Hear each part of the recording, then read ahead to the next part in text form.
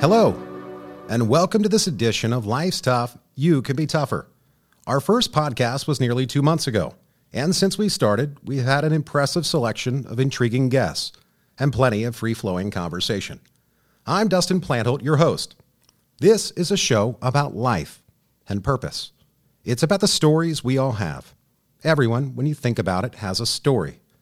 Some stories may sound more riveting than others. That's to be expected. Not every story, after all, is the basis for a blockbuster movie or an HBO series. Yet when you think about your own story, the most important thing to consider is what you will do with it. Or, to put it another way, what will your legacy be? We're looking forward to another terrific show today with today's featured guest, Jesse Lund, Global Head of Blockchain Solutions at IBM. But before we begin, I want to welcome a new Life's Tough sponsor, Cloud Ibis, the People's Cloud. CloudIbis.com is the platform that enables you to own the cloud and sell off your idle resources through our unique blockchain marketplace, exchange, and community portal. Start your free trial today by visiting www.cloudibus.com. Life's tough, but the cloud doesn't have to be. Now let's introduce Jesse. Jesse Lund is Vice President for Blockchain and Digital Currencies at IBM. Since January 2017, he's been the global head of blockchain at IBM, working to advance the commercialization of a distributed ledger technology to promote social good and transform the world. Prior to that, Jesse served on the Executive Steering Committee at R3, an industry-wide collaborative for blockchain technology, where he represented the interests of Wells Fargo. His affiliation with Wells Fargo also included tenure as head of its Innovation Labs, a unit that developed advances in a range of technology areas, including blockchain banking, digital currencies, cross-border payments, and cybersecurity. After graduating from Pepperdine University with a degree in finance, Jesse went on to earn an MBA in marketing from the Pepperdine Graduate School of Business. He also has a master's degree in theology and ethics from Fuller Theological University in California. Let's bring him on now, Jesse Lund. Hey, Jesse, how you doing? Glad to have you with us. I'm doing great. Thanks, Dustin. Thanks for having me. You got it. So you're based in California, I believe? I am. Sunny Southern California is where I am today and where I hail from. Yeah. That's great. Well, we're looking forward to conversation. So lots been going on in the market these past days. So I was able to ask the Reddit community a number of questions, things that they wanted to ask you. So with that, let's talk about IBM blockchain. Why was it created? And can you give us a little bit of timeline of when you got involved and where it is today?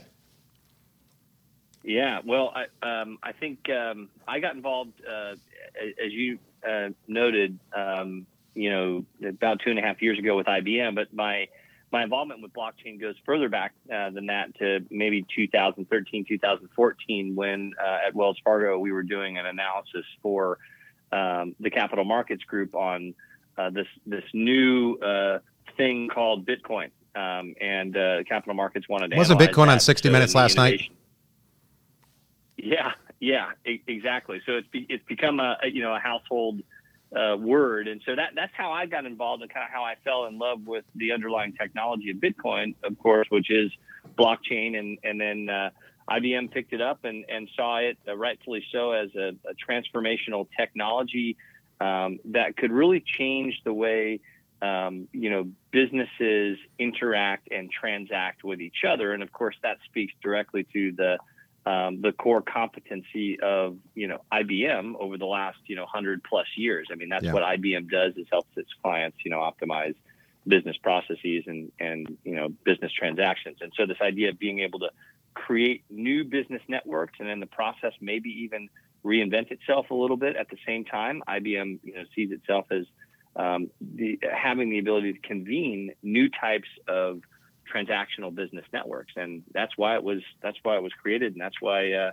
I'm here. No, that's fascinating. So, what is blockchain? I had Gerald Levin, who's the head writer for our show. He's been struggling the past few days because he's of a generation. He's 62 years old, where he wasn't familiar with cryptocurrencies. He's heard about it, but he hasn't really dug in. What is blockchain?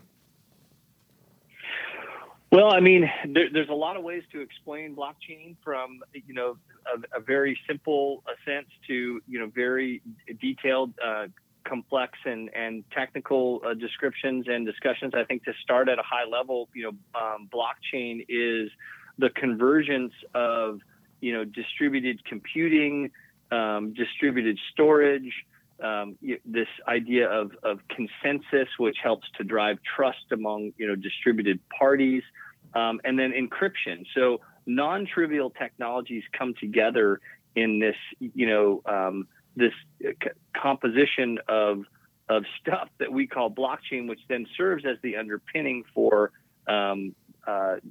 transactional networks and distributed ledgers on which cryptocurrencies are built. And so the best way I can describe it is a new type of distributed computing model that provides the ability to do things that we couldn't do before, the most notable of which is to convert monetary value into electricity, or to use electricity to store monetary value, which I think is one of the interesting use cases for blockchain. That's a really interesting kind of jump into the advantages that you've been finding. Do you see that everywhere you turn, or each new day kind of brings a new utility aspect where you go, boy, I didn't think about that, or that's a really good way to look at it? Yeah, and I think that you have to add some level of practicality to it, because Bitcoin or blockchain really can be, I think, wrongly perceived. You notice that slip you did? For all, You did the Bitcoin slip. I do it too, right. like cryptocurrency, Bitcoin. It seems like it all gets boxed up into one. Well, I usually don't, but we were talking about Bitcoin. But we have to be fair. Blockchain belongs to Bitcoin, right? Mm-hmm. That is, blockchain is terminology that comes out of the Bitcoin primer. And so I always try and lend, respect for that or credence to that, because that's sort of where it all started. But it has, it's gone much beyond that today. But yeah, there's a whole bunch of use cases. There's a whole bunch of assertions of how blockchain is going to transform, all sorts of different industries. And I do think it has the potential to do that in the long term. But I also think that there are starting points. There's practical uses today. And it's not a panacea for all things, certainly. Yeah. Now, I know there's a lot of rumors in the world going around about who founded blockchain, the actual creator. Do you think it's an American? I have no idea. So who is Satoshi, right? Yeah. What do you think? I honestly have no idea. The only, in this day and age of self-promoting, I gotta think he's no longer alive. Otherwise, he would have come forward. You would think that somebody would have to brag, saying, "Well, guys, look, I'm I did this." It would be too hard not to. I totally agree. Or maybe just the pseudonym has become so legendary that no one's going to believe. No one's going to believe the person, whoever they are, anyway. But at this point, it doesn't matter. It doesn't matter. Whoever they were, or he or she was, they've started, a new technical and social and philosophical movement that's just a snowball rolling downhill.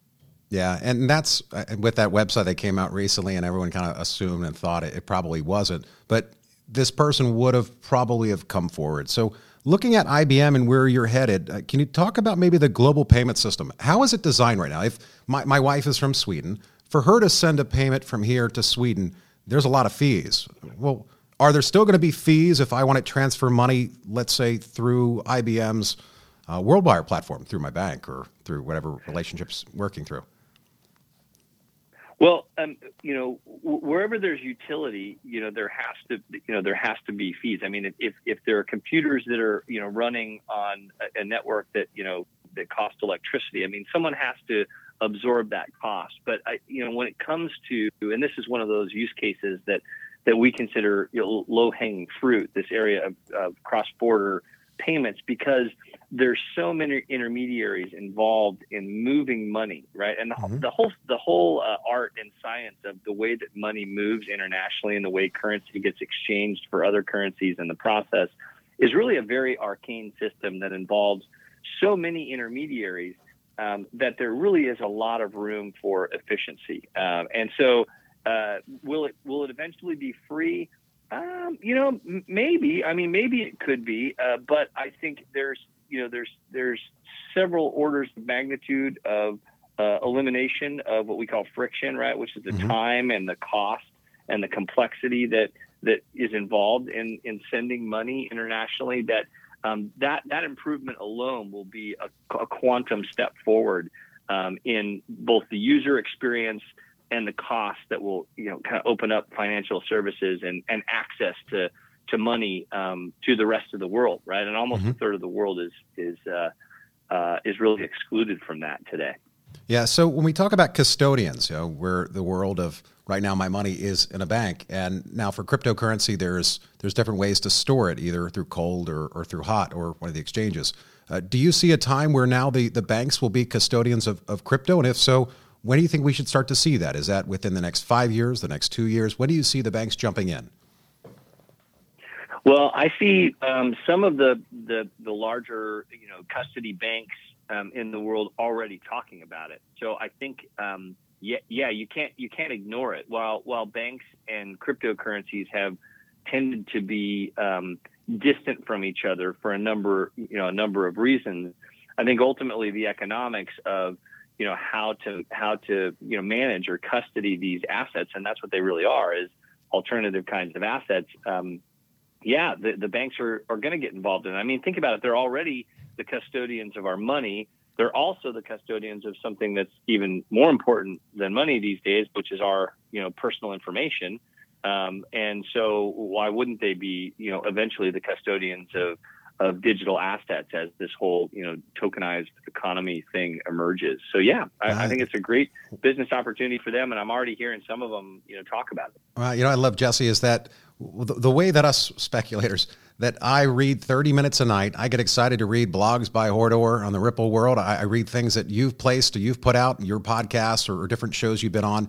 Overall, the community seems to support the community, that it's not a Ripple versus IBM or IBM versus Hedera, that there seems to be this cross-pollination. Do you find that in the San Francisco scene, in the tech community, that it is very playful and friendly, or is it more cutthroat than any of us really know?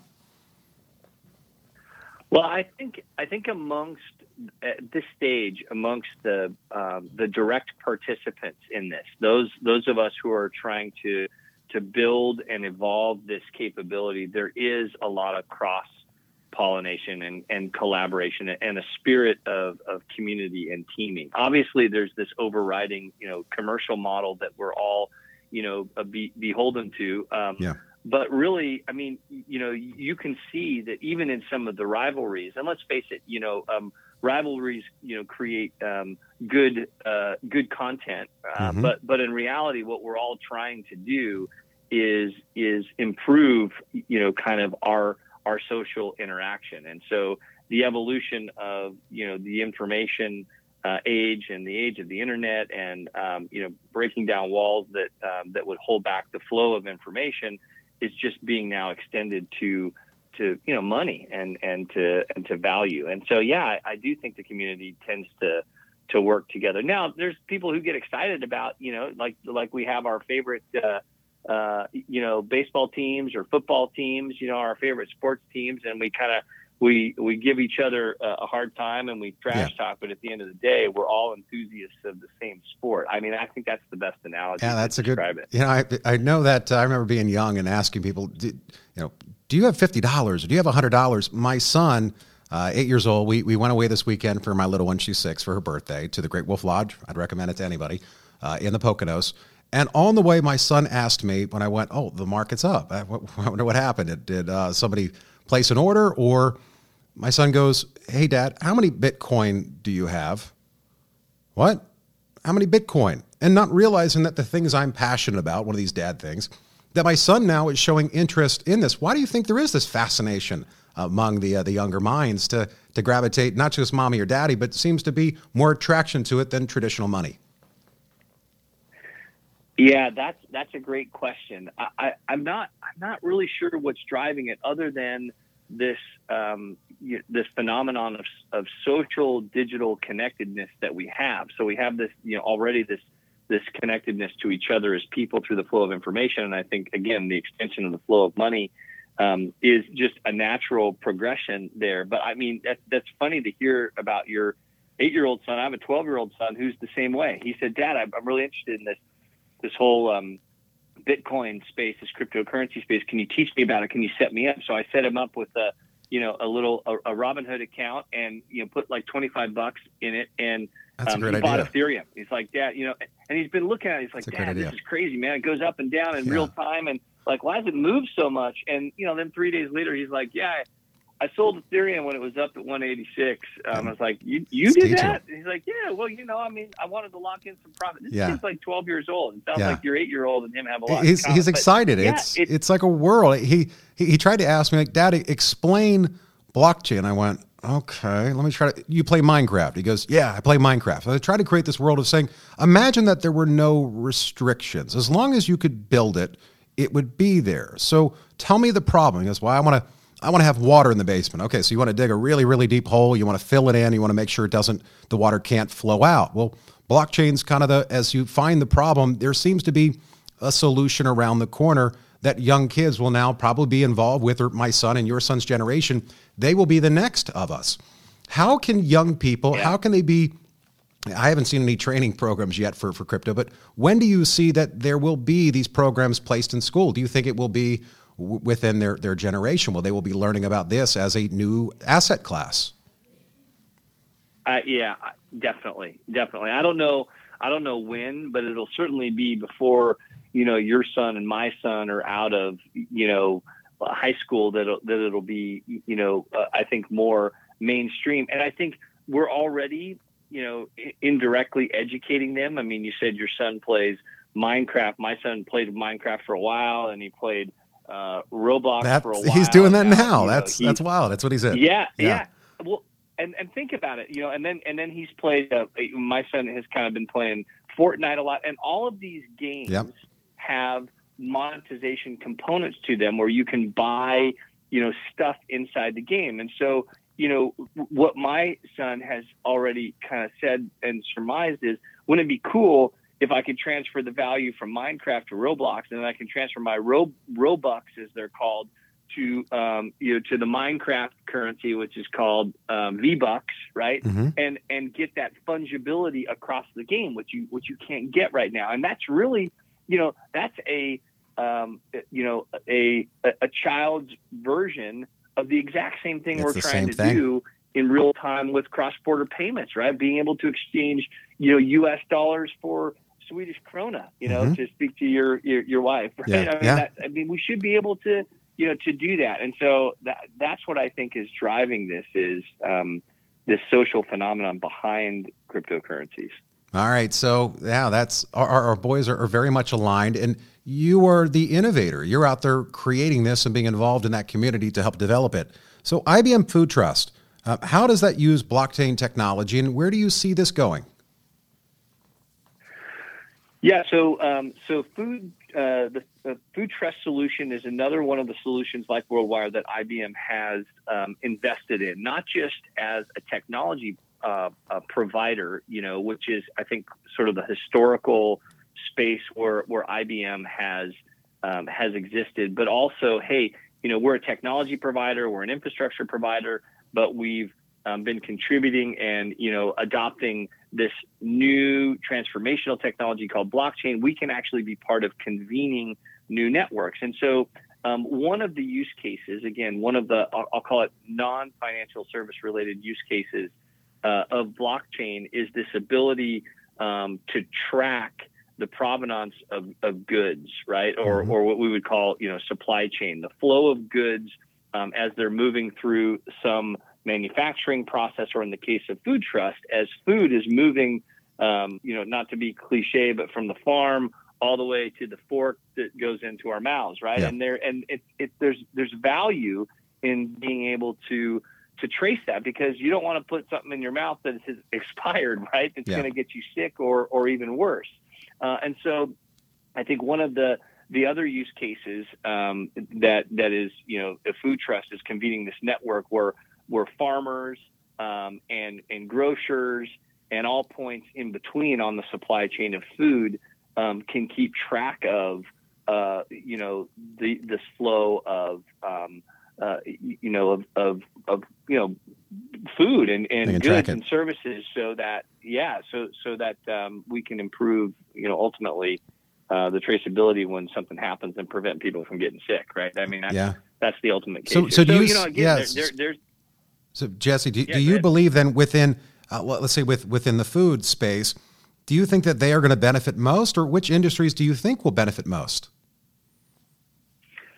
Well, I mean, coming from banking, having spent 20 years in banking, I'm a banker by trade, and I think, ultimately people pay attention when it hits their wallet. Mm-hmm. So I always think that, if use cases that start out with a financial component become mainstream, and maybe that's a little bit of bias on my part, but I do see a definite value in this when you hear about people getting sick from, bad lettuce, and then trying to trace that and to know what other stores it went to so you can prevent more people from getting sick. I mean, that's really good. So it's hard to say, which has the most benefit. I mean, how do you compare, improving the user experience, and, reducing the cost of being able to send money internationally to being able to save lives, right? Yep. I mean, there's some, but overall, it's all about impacting,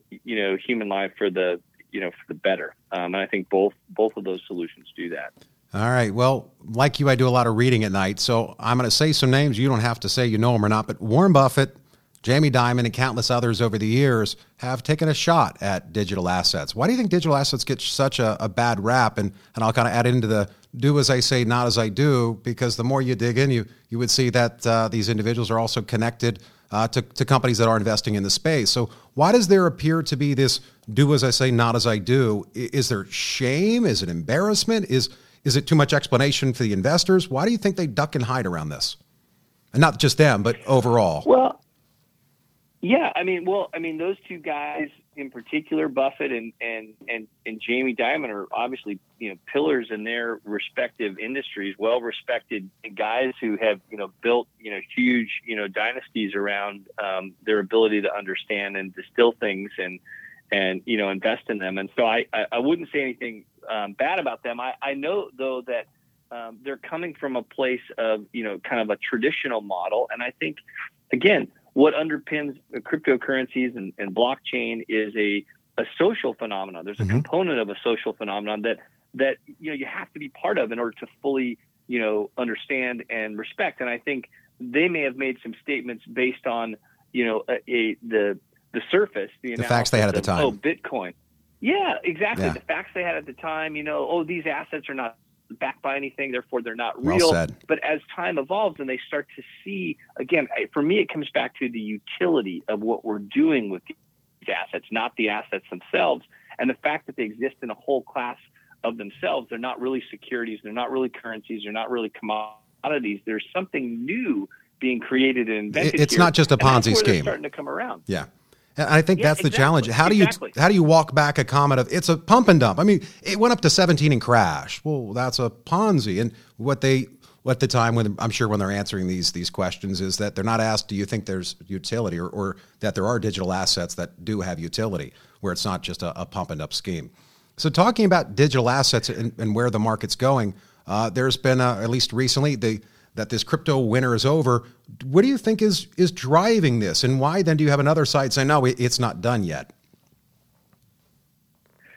Well, I think what's driving, this latest rally, if you want to call it that, is, again, the investment in the applications that make or expose the utility of what we're talking about here are starting to catch up with the hype or the promise. And so I think that's what's driving this latest rally. I also think, just to go back to your last point about, these pillars of conventional wisdom, like Jamie Dimon, are saying, well, I didn't really like Bitcoin on the surface, but I kind of like this blockchain thing. And now, you know what? As I think about it more, we could use this kind of technology to, transform and even issue our own coin, which they've recently come out, to do. And so I think it's a combination of the progression or the evolution in the thinking of those pillars who started out to be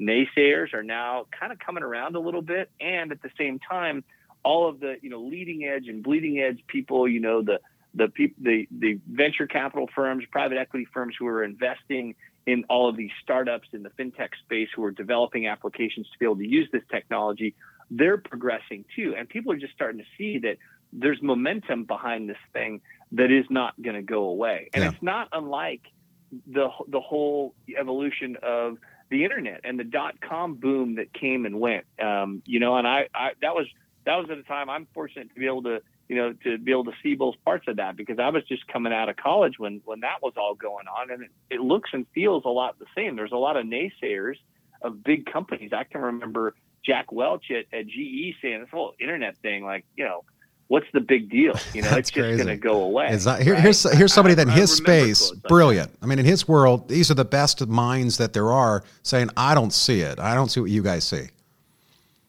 Right. And to his defense, he didn't see it up front, but he saw it later, right? And there's nothing wrong, with that, with coming around. So I think we ought to be a little gracious with some of these guys, because they're going to be investors in this stuff too, as you noted. They already are. I mean, J.P. Morgan Chase is now investing pretty heavily and visibly in all of this. Yeah. And it seems like, though, when we look at digital currency, it was supposed to get us away that one government could collapse the entire system.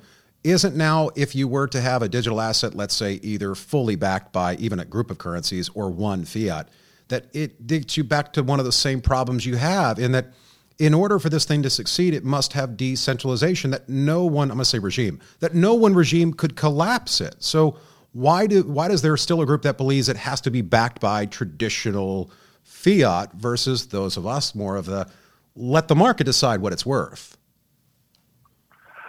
Well, now I think that's a philosophical component of the debate and the evolution of this thing that is still open. I mean, I think you and I might have an opinion that differs, from Jamie Dimon on that one. I think that still has yet to play itself out. I mean, I guess I would ask the question, what is fiat currency backed by? That's really right. What is it? It's not backed by gold anymore. And so, it's these different layers of abstraction that represent, the evolution of different generations of thinking about money and how we think about, money and at least in my space. And, obviously there's other use cases. So I think that still remains to be seen.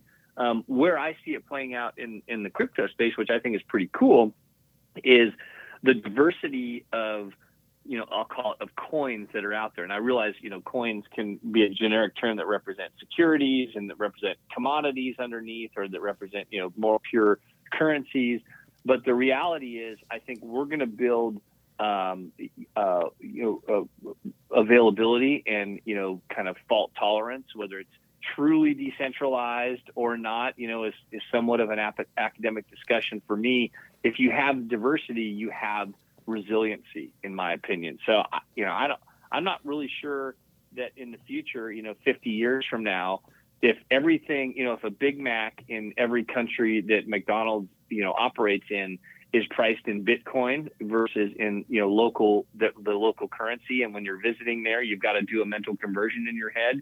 Seems to me a better user experience is just price the darn thing in one common currency, and it's a lot easier to think about and a lot easier to pay for. Yeah, it has that one world currency approach.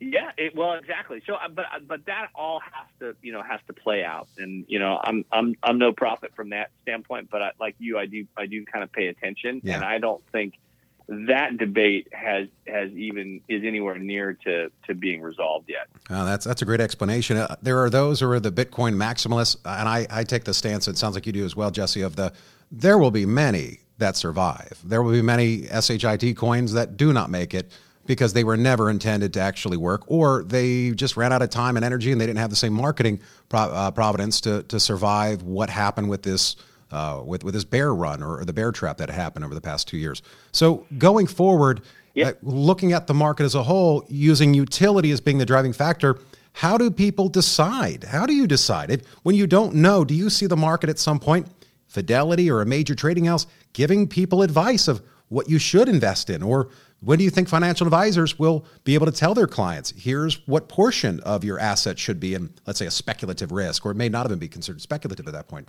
might just be an asset class?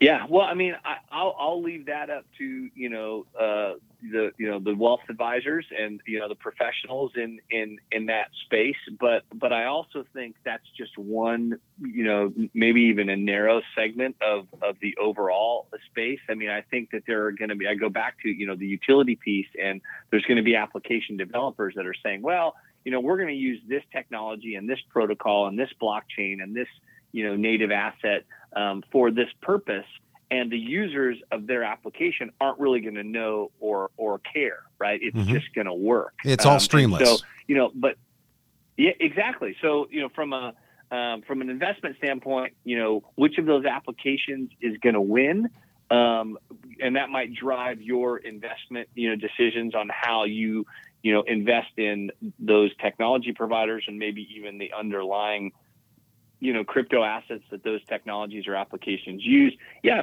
I mean, I think the investment, community is going to have to figure that out for its clients, or, like we have, a big contingency of independent investors that are just going to continue to speculate. But that'll all play out over time. No, that's great explanation. Now I'm going to start with a few questions that the Reddit community has, and we laughed about the name earlier, but I apologize if this is his or her name. Coppateez, Coppateez. First question for you. There's been a lot of debate over IBM WorldWire and Stronghold USD being private, not publicly accessible.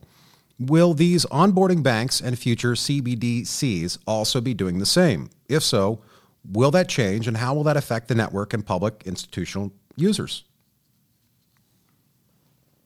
Right. So, So here's my take on the public versus private, or maybe it's the publicly accessible versus permissioned. I think there's a lot of terminology that represent different data points on a spectrum that we have to really think about carefully when we're answering this question. But ultimately, anybody can come and issue a digital asset on a variety of different blockchains.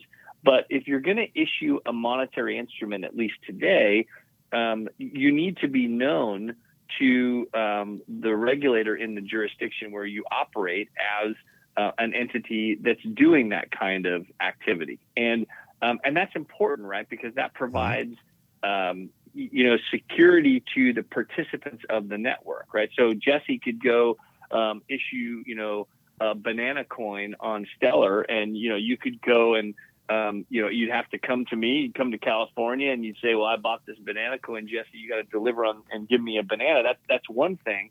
But, if you're issuing an asset that represents, some concrete or discrete, monetary value, you're required to be regulated by the entities that look at those asset classes. And so I would love to see a situation where we have the regulators participating on these networks, these types of networks, and it's more of an open environment where anybody can issue anything, and the regulators, by way of their participation, know about it.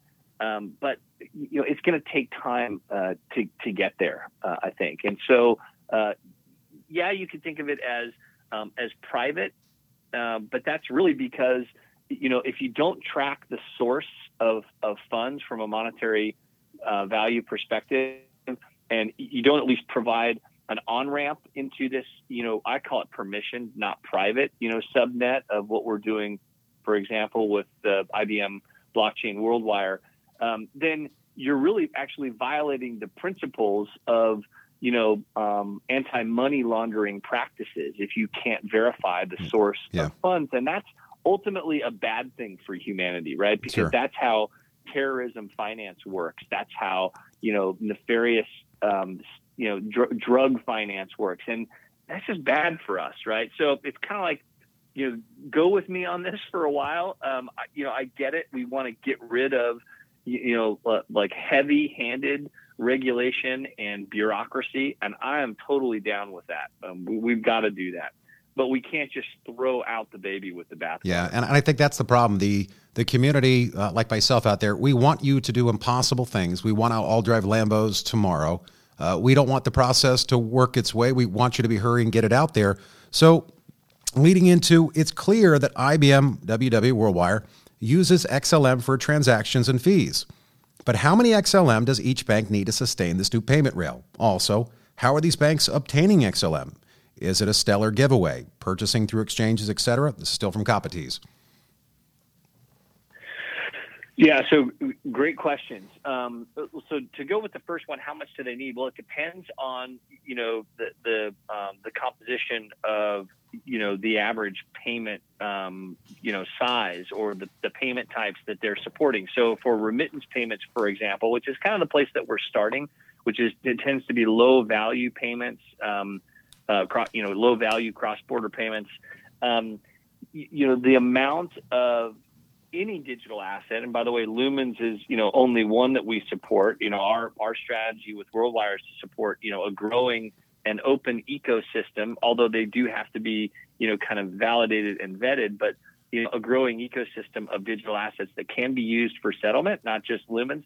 If you think about the velocity of how fast value transfers on a network like this as compared to conventional, what we would call conventional rails, right? Yeah. It goes from days to seconds. What that means is the liquidity requirement is a lot less. So you have to maintain less liquidity because essentially you're reusing the liquidity. It's going to one place, and then you can turn it around and send it to another, as opposed to having to wait 3 days for that value to shift back and forth, which is what happens with traditional payments and international payments and correspondent banking. So it depends is the answer, but it's far less than it is today. So there's even, there's liquidity and, kind of balance sheet efficiencies that are gained by the participants on the network as a result of this too.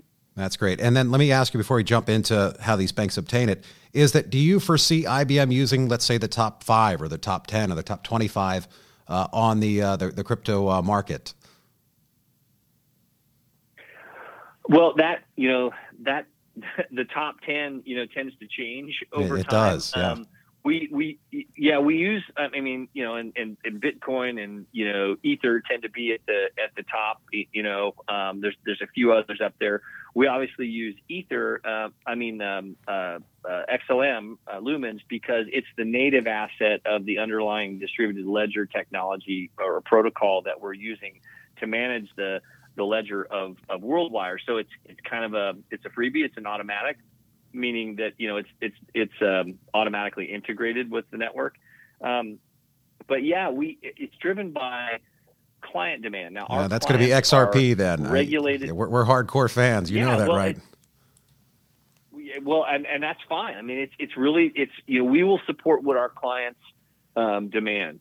To be honest, and our clients on WorldWire are regulated financial services institutions. It can be banks and non-banks. Non-banks meaning like fintechs or registered money service businesses, money transfer operators, whatever they want to use as a settlement instrument, we will integrate, with the network, which is why we started with Stronghold, because they were, I think, the first to issue a US dollar equivalent that's compatible with the Stellar protocol, right? So that's why we partnered with them. It made sense. We're in the process of building out this whole ecosystem. So heck yeah, we'll support. That's cool. Whatever the participants want to support. That's why I love the fact IBM is supporting the community.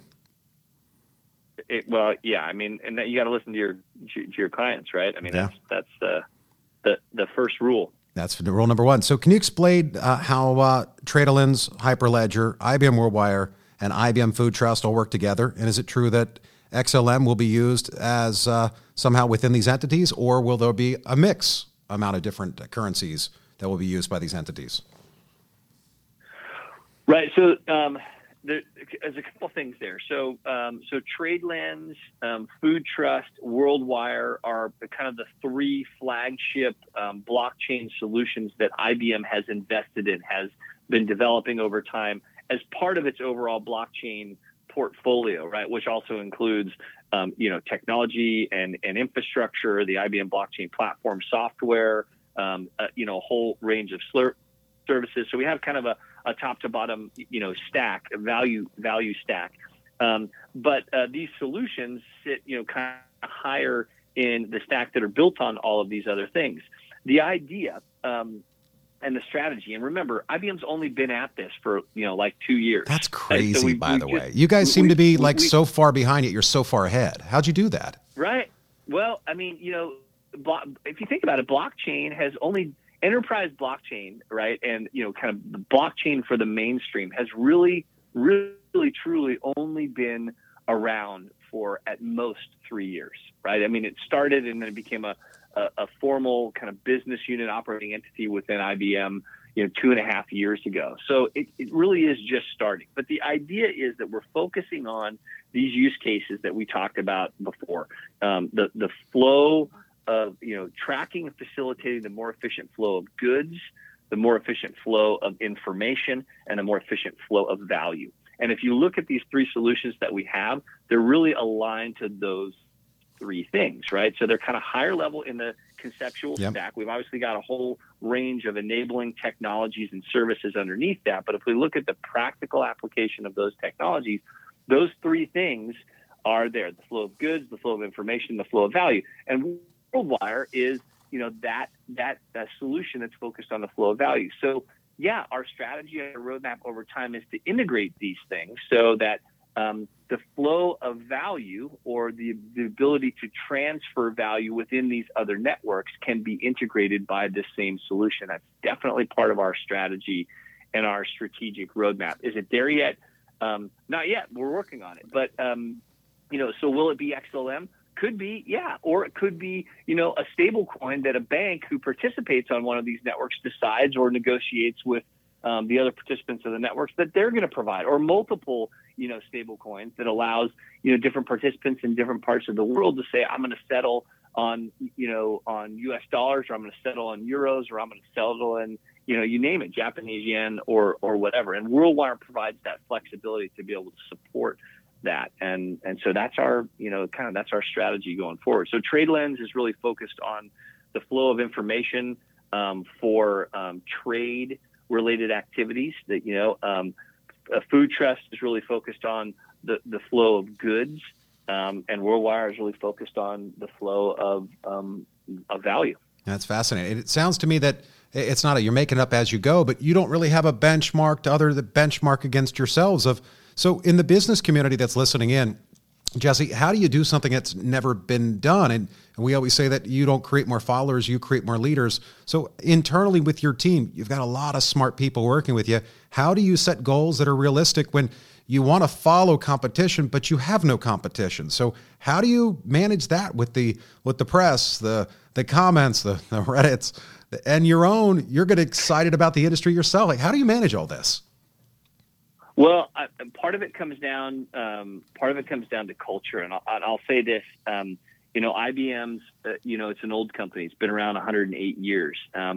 But the way that the senior executive leadership team has looked at this, blockchain focus is to really allow it to run like a startup. And I think that's so important, because if you create the culture of a startup, which is really what it feels like a startup that's happening inside of a big company. Now, obviously there's processes that need to be followed, but to try and minimize that while still, adhering to the core, whatever risk profiles of, a big 108-year-old company that they have to do, most of it comes from the creation of a culture that is conducive to, working and running like a startup. And then that attracts a whole bunch of different kinds of people. I mean, look at me. I came out of banking to go work for IBM. Who would have thought, 5 years ago? And you combine that with what IBM's already got, their legacy in service delivery in 170 countries around the world, their legacy in technology, innovation from, mainframes to quantum computing, right?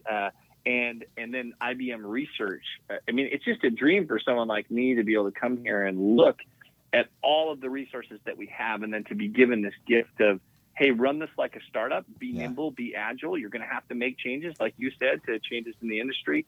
it's really the only way to do it. And that's the cool part about all of this. It sounds like a lot of fun, but it also has a lot of accountability. It does. And it's, I guess I'm the kind of leader, and the group that I've been building is one that emphasizes, the fun part of it. I mean, happy, smart people are productive, smart people. And we've been making just a ton of progress. That's a great culture. Long road ahead. Well, I think from my side, and we were talking with Molly a little bit earlier on your team, and the world always wants to know where things are going. And I want my Lambo, and I want it now. Progress takes time. You look at your own story, your own cookbook. You came from the banking sector, but before that, you were in a theological university. And looking at the transition now of where you are and the legacy that IBM has, I look at your own legacy. What do you want your legacy to be as your son? One day when he's my age, I'm 35, when he's my age and he looks at his dad, what do you want to leave behind? Well, first and foremost, I want him to embrace Ferrari over Lambo. Because, Ferrari, that's my brain, by the way. I got a Ferrari in there. I just have to say that. No, I'm a big Formula One fan, so let me just say that. That's good. I like it. Ferrari over Lambo. Right. So no, but in all seriousness, I think very infrequently do we have the opportunity to participate in something, at its foundational or groundbreaking level that has such a potential to reach, so many people. And I think we who live in the USA, we're, as a general, category of people in the world, we're very fortunate. We take it for granted.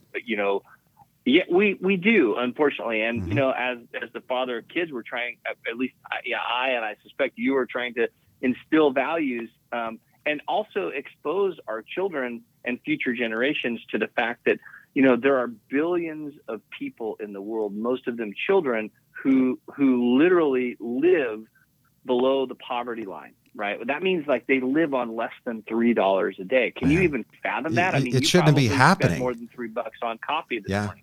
Well, right. And so here we are at being able to participate in something that has tangible and tangible connectivity to a group of people who right now we almost can't even relate to, right? The unbanked, as we call them, and this whole notion of financial inclusion. So I would love my legacy to be able, even if I'm not famous for, creating anything other than to say I can point back and say, hey, I participated in this thing, son, that you now use that you don't even think about it. But in the old days, we used to paper things with these really weird green paper things, and we don't do that anymore. But guess what?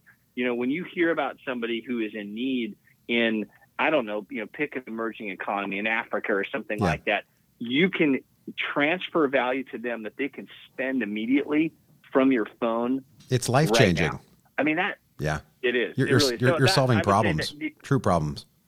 The human component to this, I think, is what's really exciting from a legacy. That's amazing, and I hear the way you say it. You have something that, unfortunately, a lot of people in the world have almost become anesthetized to or desensitized to, and that is having empathy. Having empathy for others that haven't been as privileged as you. So I sit on a board called the Lutheran Immigration and Refugee Services. It's one of the largest refugee and settlement agencies in the United States. And before I joined the board, I had the typical response of, hey, look, why throw them back or kick them back over? And well, why? Because the media had told me, well, they're all bad people. These are all villains. And as I dug in, I went, wow, kind of like earlier with Jamie Dimon and Warren Buffett, that the more facts I had saying, you're telling me they're not all bad people? You're telling me that many of them have literally spent every dollar and owe other people money and traveled 1,000 and 2,000 miles to live here? Yeah. You're kidding me. These are the most resilient people on the planet. We don't want them to live here? These are the workers. These are the theologians. These are the doctors and the scientists. These are those that will find the future cures for the things that just are going to kill you and kill me. Why would you not want the most resilient of us here? And it starts with empathy of the fact that IBM has this empathy for those children. There's 430,000 children just in the United States alone today that are in foster care. And I told you guys a little bit earlier about my story. And for me, 1987 and 1988, I lived in a foster care. In this case, it really wasn't. It was an orphanage called Casa de Amparo. Michael Loeb, co-founder of Priceline.com, also Synapse, was on last week, and he made an announcement on the show that his house, I'm sure you've seen it on the TV show Billions, he is going to be donating his house for a weekend at an upcoming gala fundraiser at Casa de Amparo in November. Details will be on lifestuff.com. We're raising money for these children that, for no fault of their own, they're born into a country where $3 a day, that barely feeds their stomachs. So it's giving back, and I find that the crypto community is they're looking for other ways to give back. It seems to be this empathy, this community that realizes there are problems, but there are solutions. So 2 more questions for you. I know I've taken my 45 minutes, and this is going to come from another one of these really cool names, Jesse. Enquistx, ENQVISTX. As it is, none of the assets issued in WorldWire are available to any other companies, users, entities on the network other than WorldWire clients. The tokens are restricted by the authorization required flag into the constraints of an IBM walled garden. Therefore, sadly, nobody in the Stellar ecosystem benefits from WorldWire, other than it being a nice poster child and giving the network credibility. With that in mind, do you have a plan or idea or roadmap to transition WorldWire into a more open system? And how likely is it that we're going to see WorldWire assets, fiat currency tokens, CBDC tokens, float freely and without segmentation by artificial boundaries on the network in the future? I did a pretty good job reading that. That was a long one. You did. That's a long one, and multiple parts to that one. So, to the latter part of how likely is it that we'll see, kind of WorldWire issued assets, in the future, I think very likely. That's kind of the whole point of this. Now, but to get back to the first part of that question, this concept of a walled garden, the person issuing the question is right in a way. And it goes back to what we had talked about earlier about being able to identify the source of value that moves into the network. We have to guard against that because it's to the benefit of of all participants on Stellar, let alone on WorldWire, to be able to do that, right? And there has to be some intermediary, as few as intermediaries as possible, providing that. I think. But here's the thing.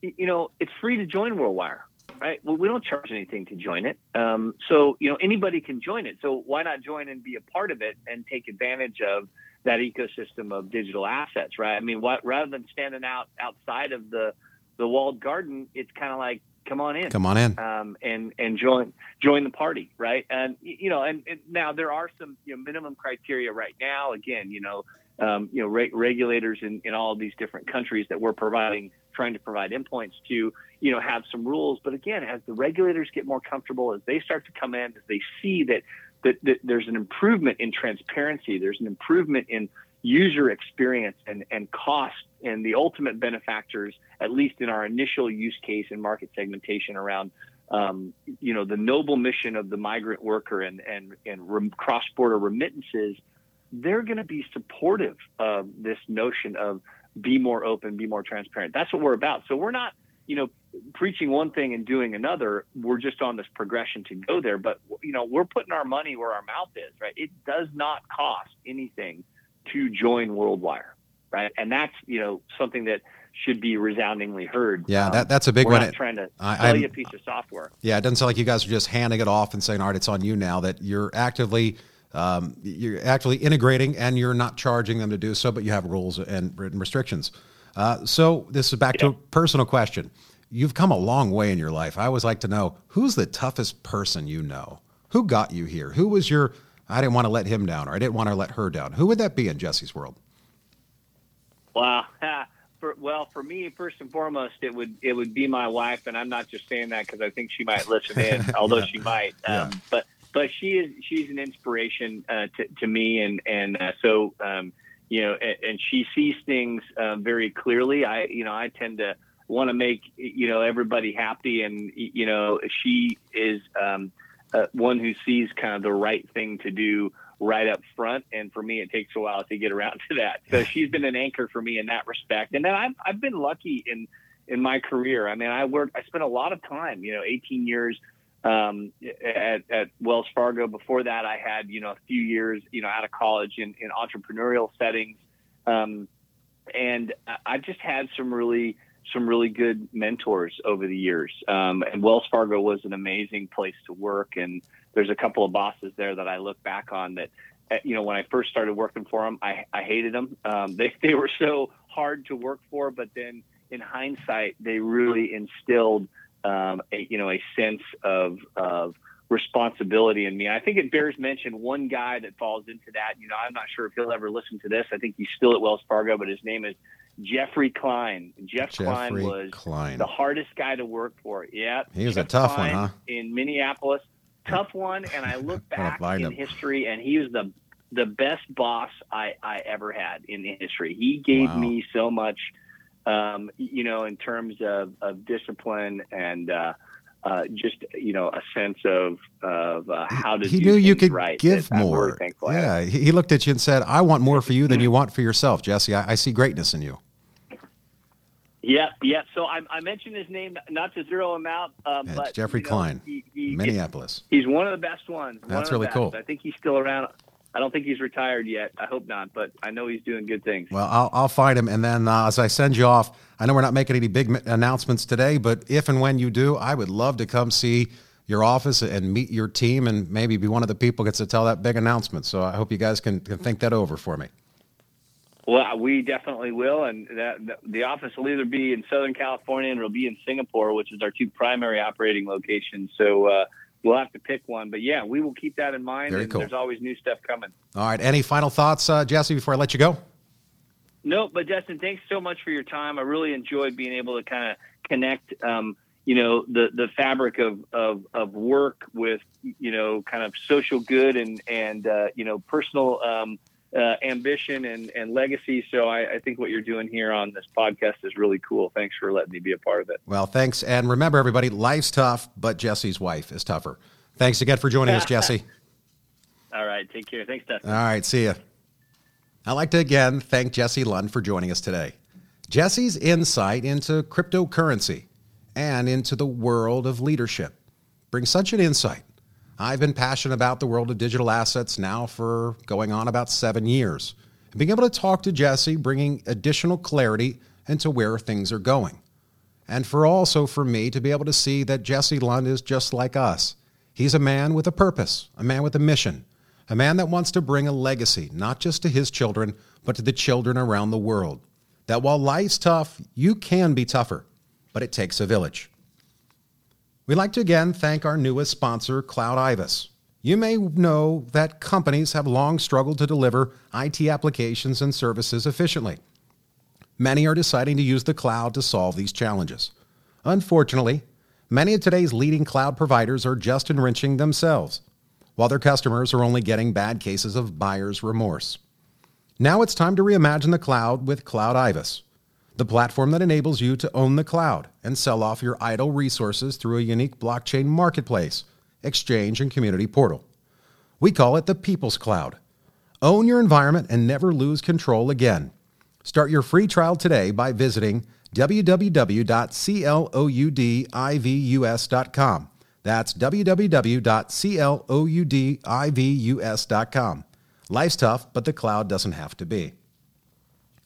It's been terrific to have this fascinating conversation with our special guest, Jesse Lund, Vice President for Blockchain and Digital Currencies at IBM. So that wraps up our show for this evening.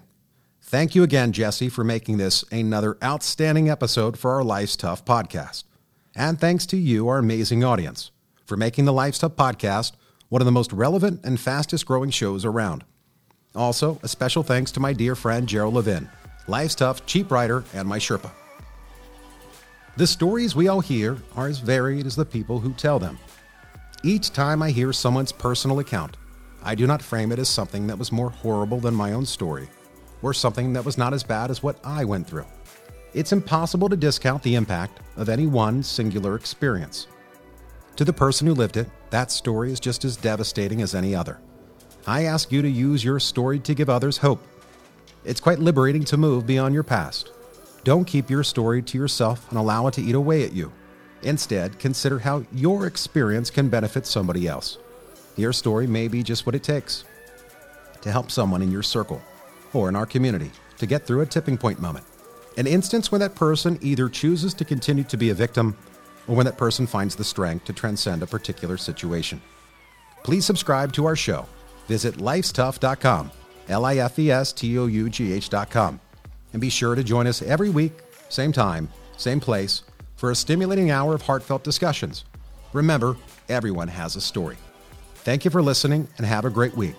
So for the entire Life's Tough team, this is Dustin Planolt signing off. Remember, life's tough, but Jesse Lund's wife is tougher. Take care, everybody.